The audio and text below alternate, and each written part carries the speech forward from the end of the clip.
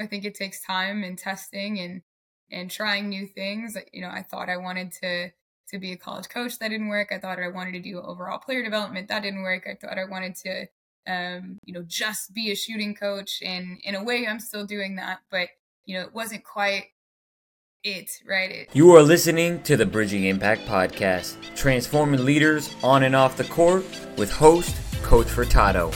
Without further ado, let's dive in. Hello, everyone, and welcome back to another episode of the Bridging Impact Podcast. I am excited today because we have shooting coach and mentor, founder of Shooters Shoot, always on the road, hard to nail down, but we got the time today, so I'm really excited to have BriAnna Garza join us on the show today. So welcome, BriAnna. Yeah, thank you. It's just so you know, it's BriAnna, like banana, but that's a common misconception. It's been great. Today is day 532 on the road for me, just building the business, following the path. So it's I'm glad we finally got to get connected. Absolutely. Well, 532 on the path. And BriAnna, my apologies. Let's dive right in. The first question we always ask before I get to, kind of the journey and what it's been like on the road, how has basketball made an impact on your life and what made you want to go on this journey? Yeah, I think basketball, I'm finding, is just a universe ever expanding. Who knew that this was a niche to begin with, and that this niche would lead to all of the other niches inside of it in shooting? And I think, obviously, as a player, basketball was the first opportunity anybody ever gave me, or the first opportunity I got to lead anything. And I've always really felt that was a personal legend of mine, is to lead something bigger than me. And so basketball gave me my first shot at doing that. And getting into coaching after playing, I tried the college coaching thing. Wasn't enough joy in the gym for me, to be honest with you, and pivoted into development. And now we're here.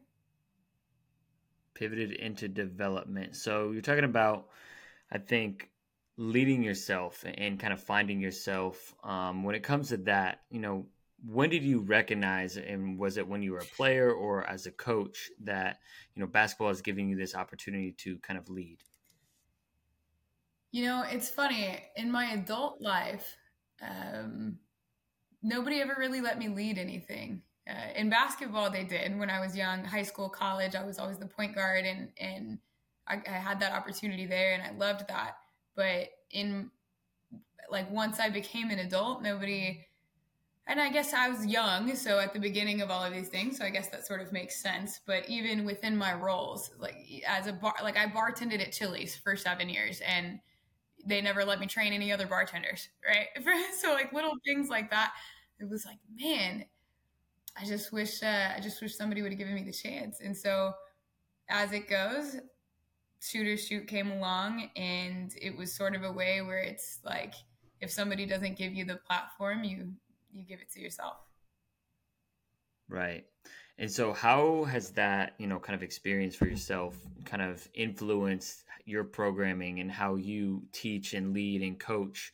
And, it's more than shooting, right? We both know that. It's about leading oneself and helping people figure out who they are. So how has that experience helped influence your coaching? Yeah, I think everybody just wants to be believed in. I think shooting is freaking hard. And when you can teach somebody to go through something hard and go through slumps and keep it moving and let it be hard, and just trust that you're going to come out on the other side despite not having evidence in front of you, which is essentially what all of us who experience success have had to do. We've had to scrape quarters off of our, floorboards in order to get laundry done. Teaching that through the medium of shooting, the audacity of self-belief. I don't have any evidence in front of me yet, but I have the audacity to believe I'm going to still get this thing done. How do we develop that? How do we tap into that audacity of self-belief? Because that is the challenge, right? In getting some certain athletes, right, to develop and, almost develop a mindset of I am a shooter, right? Before, maybe even mastering some of the technicalities of it. Yeah, it's funny. I was just on an interview with another podcast, the Play by Play podcast. But he asked me the same question, and yeah, I think I'll give the same answer. Have you ever heard of the Pygmalion effect? The Pygmalion effect. So my background is in psychology, and it was one of the studies that I always really remembered was, back in the 80s, psychologists could just do whatever. There wasn't any parameters on, like, I wonder what this experiment will do to somebody long term. Like, do you remember the Stanford prison experiment? Yeah, like they were just like, hey, let's try it and just see what see what happens. And so this was one of those experiments where they went to an elementary school, these researchers, and they asked the administrators, hey, can we give all of your elementary students this test? And I think we're going to find and identify the bloomers, is what they labeled them at your school. And we just want to see if we're right. And so the administrators were like, yeah, do whatever. And so they had all of these students take this test.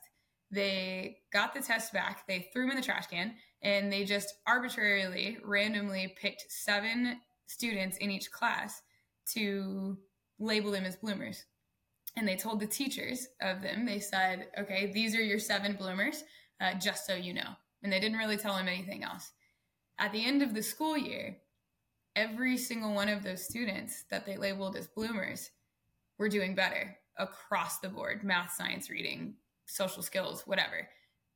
And all of this came back to the teachers simply believing that these students were labeled as bloomers, that these were the students that were supposed to, by this arbitrary test, be successful. And so that Pygmalion effect, like that one study, among all of the other things you learn in psychology about, instilling belief and how important that is and all of that, like that one study sticks out to me is like, okay, this is science talking about a cheat code. Like, you want a kid to be successful, then you just simply have to make them believe that you believe that. And in turn, you also have to believe that to be true. I was at a conference last weekend, and a coach asked during a presentation, hey, what if we don't have any green light shooters? Because this one position was like, this is for your green light shooter, this is what you do. And the coach said, well, what if I don't have any green light shooters? I'm like, well, if you don't believe you have any green light shooters, then you never will. Then you start there. Like, you have to believe that they can become a green light shooter, or you won't have any. Yeah. And so that's kind of the foundation of all the way that I train. Is I prioritize that, because everybody wants somebody in their corner, and that's how you build audacity into somebody. Is they have to believe somebody that they look up to and that they respect has the audacity to believe in them too. I think that's where it starts. That is a great place to begin. And I have heard the saying of, and I'm sure you have as well, like, leadership is the transfer of belief. And what is that, like, belief in that, like, kind of relaying, into their potential? What does it sound like? What does it look like? I guess what is the feeling of it? Yeah. I think hype people get paid. I think not being too cool to hype up your kid whenever they reach this thing that they've really been trying to go after, and like make a scene out of it. Something we do intentionally is we'll see the behavior that we like, or we see somebody make a mistake and then redo it again, and we'll stop the whole gym and we'll be like, yo, Johnny, I saw you mess that thing up 2 or 3 times, and you still kept going, and you bring attention to it, because that's really what it is. It's less on, can you do this sick move and step back, side step, whatever, but can you not do it over and over and over again and still continue to try to do it? And so we even highlight those behaviors of, like, did y'all see what little Johnny just did? He just kept going, and when he didn't have to, he could have let that thing defeat him. And so behaviors that get celebrated get repeated, and we hype people up constantly. And we give that feeling of being hyped by somebody that you look up to, by somebody who looks like you or doesn't look like you, or you're somebody that is your leader, because many of us were not coached like that. Yeah. And so I think part of my own, audacity, if you will, I think I just got lucky. I think how some people have, they're naturally inclined to singing, or they're naturally inclined to be athletic, or they're naturally inclined to have like a math brain. I think just by dumb luck, I was naturally inclined to be motivated by doubt, or by somebody thinking I can't do something, or, things that when things go wrong, I've never had, I don't know where that came from. Likely from my parents not letting me quit anything. But I think adversity has never really been something that I've struggled with, that has taken confidence away from me. And I wish I had a better answer for, like, I really think I just got lucky in the way my brain was wired. And so I think I find it to be my role to teach that, to teach the way that my brain accidentally got wired to think, because I think it is something that can be learned, just like singing, or being good at basketball can be learned. It just takes some people longer. Some people are naturally inclined to it, and I was lucky to have the latter. And that makes a lot of sense too, because to be a great shooter, right, you have to have that resilience mindset because you Mm. miss so many shots as a shooter. And so I'm just curious, I'm thinking about, certain athletes as I'm hearing you talk, like in passing on that belief. And when you're working with different athletes, like in, different scenarios, how do you help them get through, the quote unquote shooter slump? And I think shooting is honestly probably one of the most mental parts of the game of basketball. I mean, I'm not going to say it's the most mental out of any sport, but just because of its nature of the ebb and flow. And, you may be shooting some shots in rhythm, like there could be different reasons and nuances. And it's just like so much going on up there. Like, how do you teach that resilience after, a couple of bad shooting games? Yeah, I think I put a huge foundation on making sure to communicate that your worth is not equal to your wins, and doubling down on that. That plus something I used to say to myself, and used to say when I was coaching teams, is law of averages. Like, all right, you've missed the last 7 shots. Next one's bound to go in.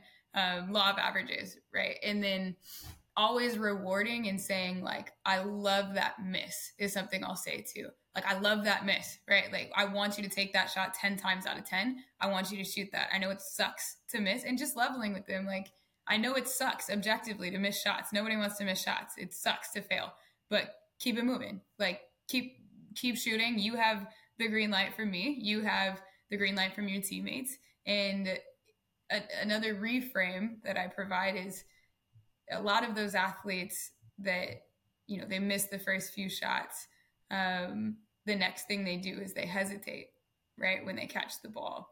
And we all used to do that. We've all been through that. And what those athletes are thinking in those moments are usually unselfish. Like, I don't want to shoot this again because I've missed the last few. Let me give somebody else an opportunity.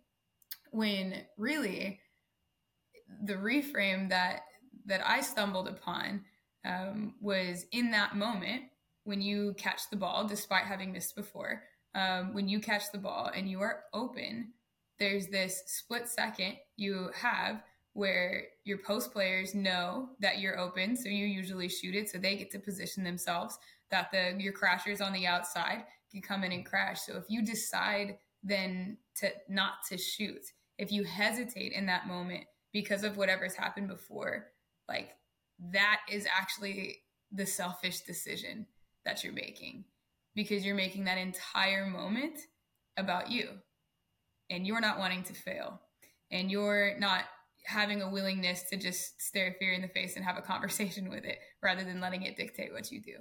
And so that's another reframe that I make for my athletes, especially at these shooting camps that I run, is like, I get it. you don't want to miss. Cool. Nobody wants to miss. Can you continue to shoot anyway? Because otherwise, you're just making this whole thing about you. That's an interesting reframe. I think when you're thinking about it, you're gonna catch and shoot. You're like, originally when you're thinking, you're like, I don't want to let my teammates down, right? But that's like, it's your role to let it fly, Yeah. and so it's your role in the offense, and that's the flow, right? You're talking about the different crashers, and so people are playing off of you and expect you to shoot. Oh, he or she has 3 or 4 feet of space. They're gonna knock it down, right? And so recognizing that is, in an important spot. And I think that's kind of an interesting way of looking at it. And I think that's kind of the art of coaching, is helping players kind of like reframe Yeah. and think of things in different ways. Right. Get out of their own way. And then, especially young athletes, like they want to be unselfish. Most of them, anyway, they want to be the person that's the right person for the team. And so all of that's coming from a great place, right? From the same place. And it's, when you kind of give them the freedom to understand, like, oh, it's okay that I'm not making this shot, that this outcome isn't what we want, because at least we can predict the behavior. And if I can be counted on to be the one that I'm going to do the thing that needs to be done, even when it's hard, even when it's hard emotionally, then that is better than me hesitating because I'm scared of the outcome, because it's not really about the outcome anyway. Right. No, 100%. And I think one of the things that I've seen in your content, and then I also have coached with PGC, is NATO not attached to outcome. And Mm. what you're talking about of the importance of being like, I love you, no, whether you make the shot or not, or whether we win the game or not, so people can feel safe, right? We play better when we feel safe, when we feel like we belong. Like at the end of the day, that's what we like crave for on teams. So just making sure. Can you talk about what the acronym NATO is, and how you use it? Yeah, NATO's an interesting one. Not attached to outcome is what it stands for, and I think it's best used to when you're giving space to experiment. So we'll use NATO when we're having athletes experiment with range or experiment with a new set of footwork or whatever it is that like literally let go of the miss or the make. I'm not worried about that. I'm worried, can you move your body in this way, and just try to just look for rim hits is what we're looking for. Whereas, we also have this have sometimes where outcomes do matter, when you're charting your results, right? Because you need to measure things in order to know that you're getting better at them. I think it's an ebb and flow. Outcomes of games do matter. Wins and losses matter. But again, coming back to like, we don't equate your worth to your wins. Doesn't mean it doesn't suck to lose. It does. But we always like can say we're going as hard as we can after this goal. Right. In these drills, we're not attached to outcome. We're feeling something different. In this situation, we are. We're trying to put in as many shots as we can. In that case, the outcomes do matter. But overall, like your worthiness is not equal to whether this ball goes in or not. It doesn't mean it doesn't suck when you miss. And so constantly like fighting that fight with yourself and for them has been, yeah, my philosophy of teaching. And it's I don't think it's something that you ever just like suddenly have. It's something we have to fight for all through adulthood. There's never a moment where suddenly it's like, oh, okay, I don't really care that I miss. Like I do shooting workouts and I punt basketball still because it sucks to miss shots. But I never, I'm never a worse or a lesser human or player because I didn't have a good shooting day. I can acknowledge that emotionally I'm reacting to this, and I can also acknowledge that I'm still a bucket, because I've done the work. And so that's the audacity piece, is like when you don't have the evidence, can you still believe this thing about yourself? Yeah, that's a really interesting point, and kind of shake or nodding because I have the same thing when I'm shooting by myself, right? If I don't hit, X out of 10 or whichever I'm doing, right, I'm like disappointed in myself. So that never goes away, but still like recognizing that, obviously I still value myself as a human, and I like 3 out of 10, like I'm still worth it, or Right. kind of having that shifting mindset. And you're talking about that, the importance of your philosophy of teaching. And I want to kind of shift to 532 days on the road. I mean, it's just so far, right? Like, you've taken your philosophy of teaching on the road, and I'm going to do my best, because one of the things that I'm challenged with sometimes when I podcast is I ask a huge question that has like 3 or 5 questions in it. So I'm going to boil it down to, when going on the road and going on your, this journey last, you're almost at two, I guess you're probably what, a year and a half. I'm trying to do some math there. Yeah. Um, Yeah. I think a like year and yeah, a year and a half ish. year and a half on the road. Like, how has your teaching evolved in that year and a half? Yeah, that's a really good question. I think it's become more and more clear to me that it's not about me. Like, I think even being able to stay on the road like this is because I leveled with myself on that. Is when when you start teaching, when you start doing anything, like, it is about you. It has to be about you, because you have to study yourself and your craft and how you're presenting and all of that. Like, that's very natural. And then at some point, once you reach I think a certain level of comfort with the material, or with, I mean, who you are, where you are, all of that. Um, yeah, I've evolved in that. I've studied and practiced and gotten my reps, like in teaching and in leading and all of those things. And now that I've gotten to a place of comfort with all of that, I've very intentionally shifted into, yeah, it ain't about me. It's about them. And there's, you mentioned safety earlier, like psychological safety, meeting them where they are. Um, it's not about, you know, the content. It's not about the, reputation. It's like, yeah, it just ain't about me. Is I think how my teaching has evolved as I've gotten better at this craft. It's easy to slip into like me. Like, look at all these kids that I taught. Like, look at all these success stories from me, which I think is they're important to know from a marketing perspective, and to like combat imposter syndrome, which we all still have. I still have shooting workouts where I'm halfway through and I'm like, God, like, maybe I shouldn't be doing that. Maybe you shouldn't be doing this at all before you get to your breakthrough. But yeah, it's evolved into a very much a place of service, that I think foundationally, that's why we all start coaching anyway. Absolutely. So that, talking about that place of service, and being able to probably serve, I don't know however many athletes, but a lot of athletes, right? On the road. Like, what would you say the commonalities are between all of the athletes you have worked with, and what have been some differences, with whether it be age and stage, or whatever that may be?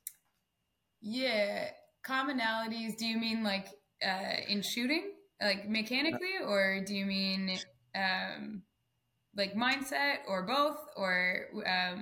Let's go both. Let's go with both. Okay. Mechanically, age and stage obviously matters, but my non-elite shooters, I should say, that are, or really any shooter that's, even if they are elite, any shooter that's 15 years old or younger. The three major things that I see are lifting lifting to the chest and then pushing from there, instead of lifting like through the face and extending from there. I think that's a release point situation. Is we talk about a lot about the outcome or the end part of it, and we don't talk about how we redistribute our energy through that movement that then gets us to the end product. So that's one thing.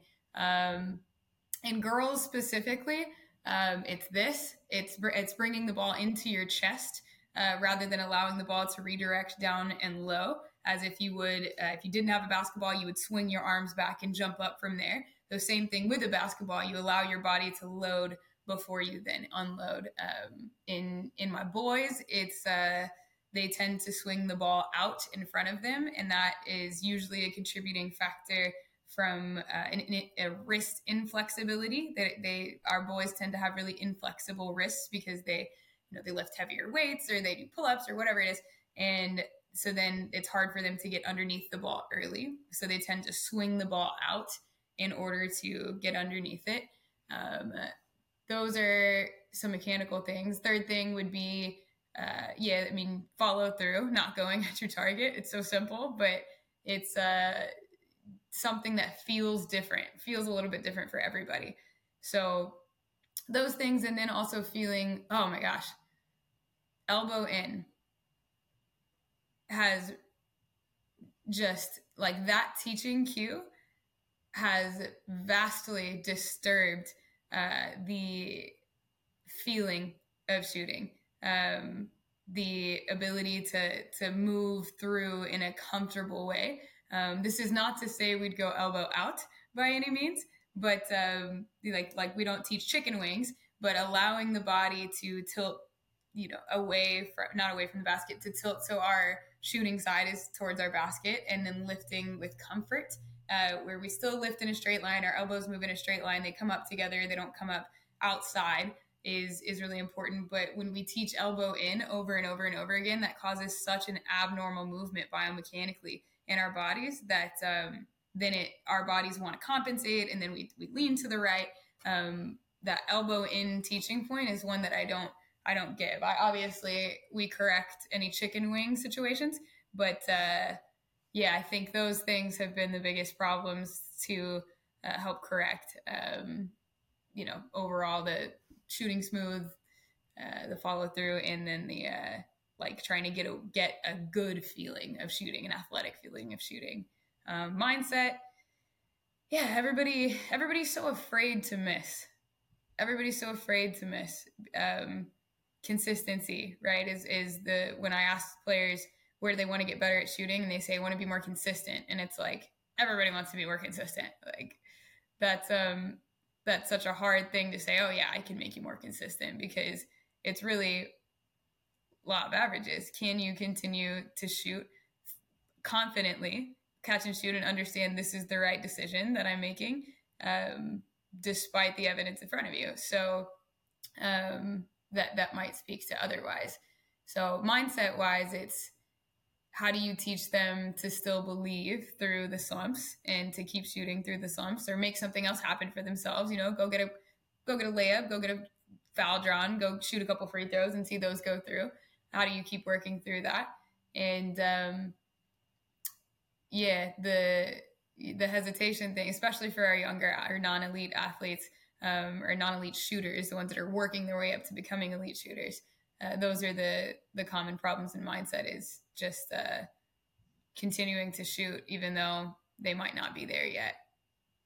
Yeah, that makes a ton of sense, and it's really interesting how you kind of bring up certain points around, talking about getting that wrist loaded. So when we're talking about loading the wrist for boys specifically, how do we make sure that they're getting their ball and hand under it without causing too much pain?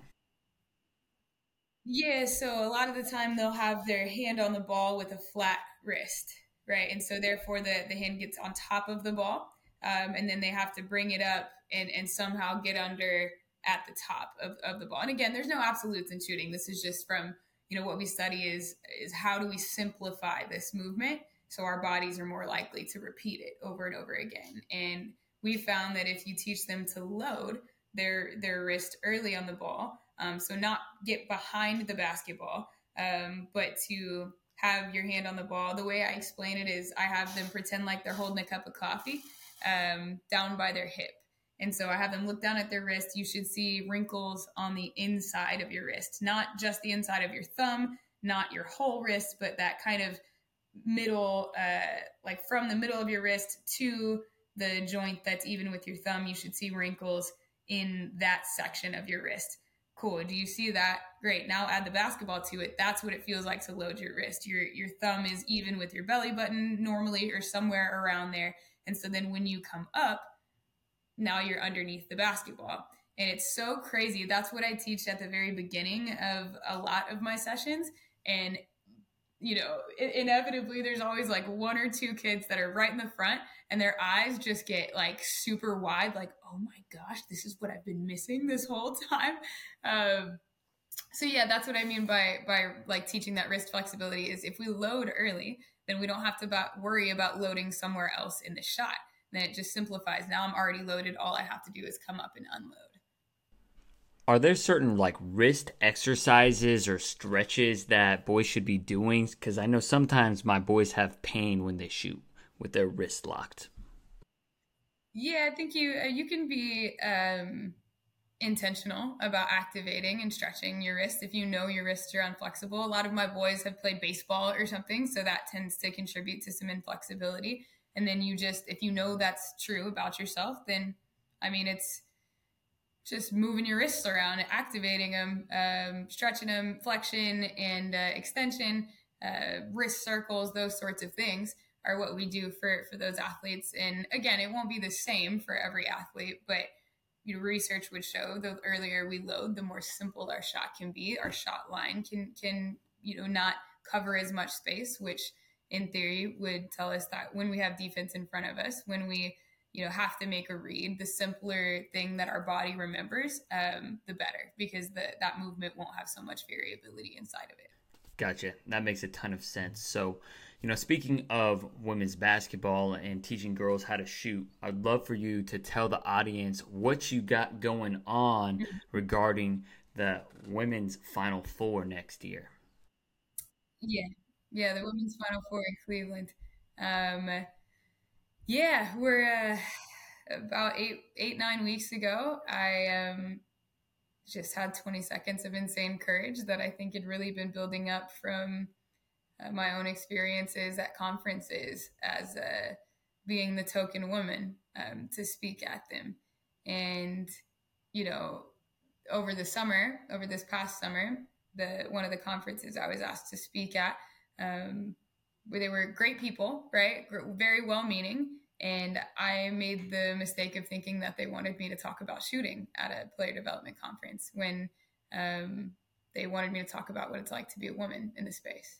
And that's what it's like. It is being asked to speak at a player development conference about, women's empowerment. And like really nobody at a basketball conference wants to talk about women's empowerment. Like not even women. Like we want to talk about hoops. We want to talk about our craft. And so that's the message I gave is like, if you guys want to empower my voice, then ask me about basketball.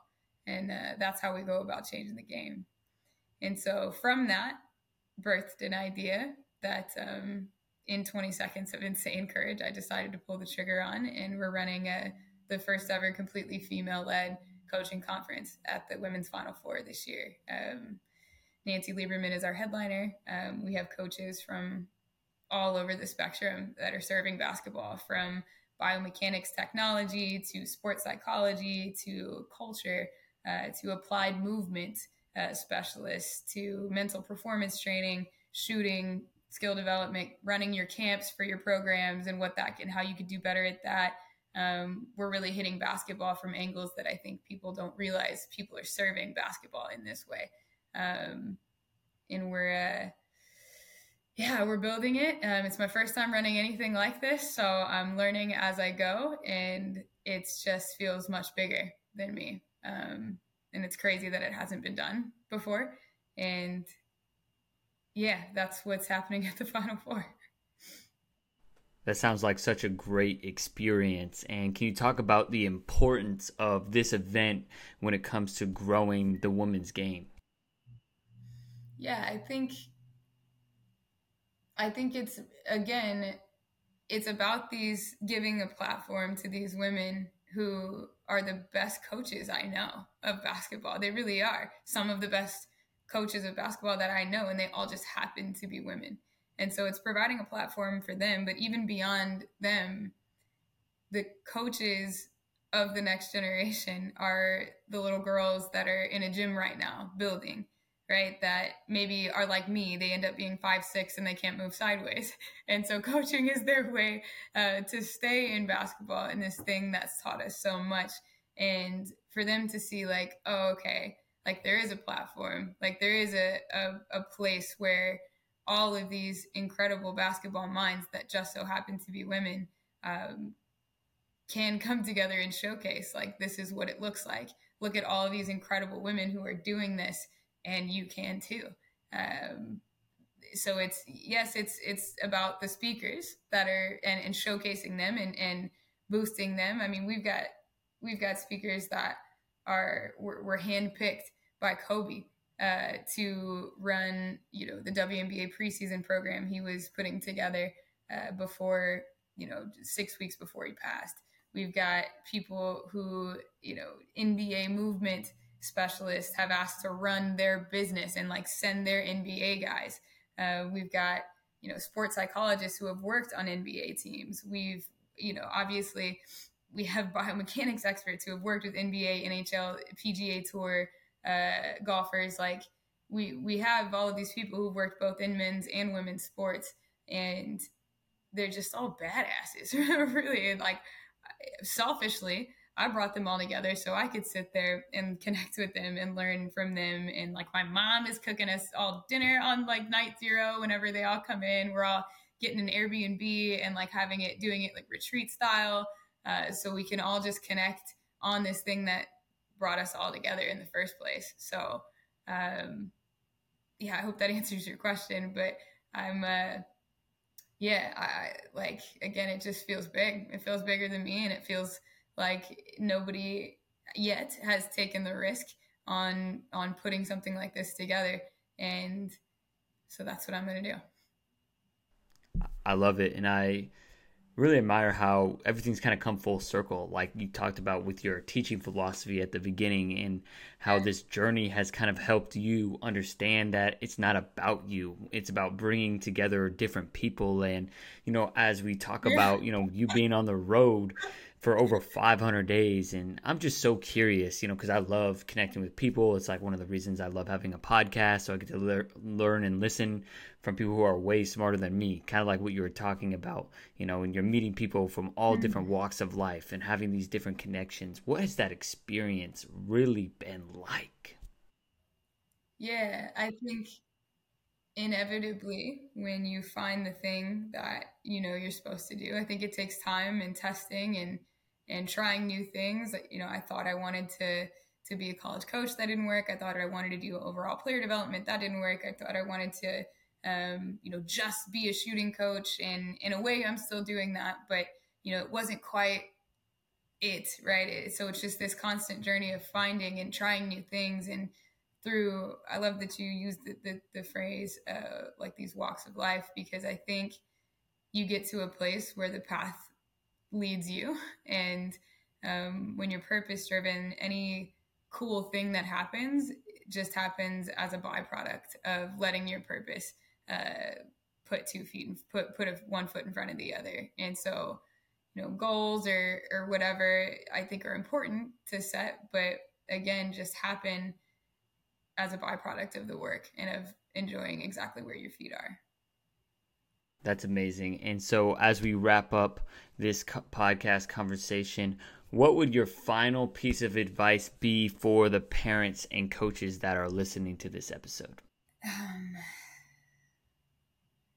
Always remember to remind your athletes how much fun you're having just watching them play.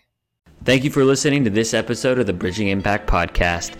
We'd love it if you would like, subscribe, leave a comment and a review on whatever platform you're on. It's the best way to help us grow. We appreciate you for doing that. We'll shout you out on social media. I'd also love if you connected with me on social media.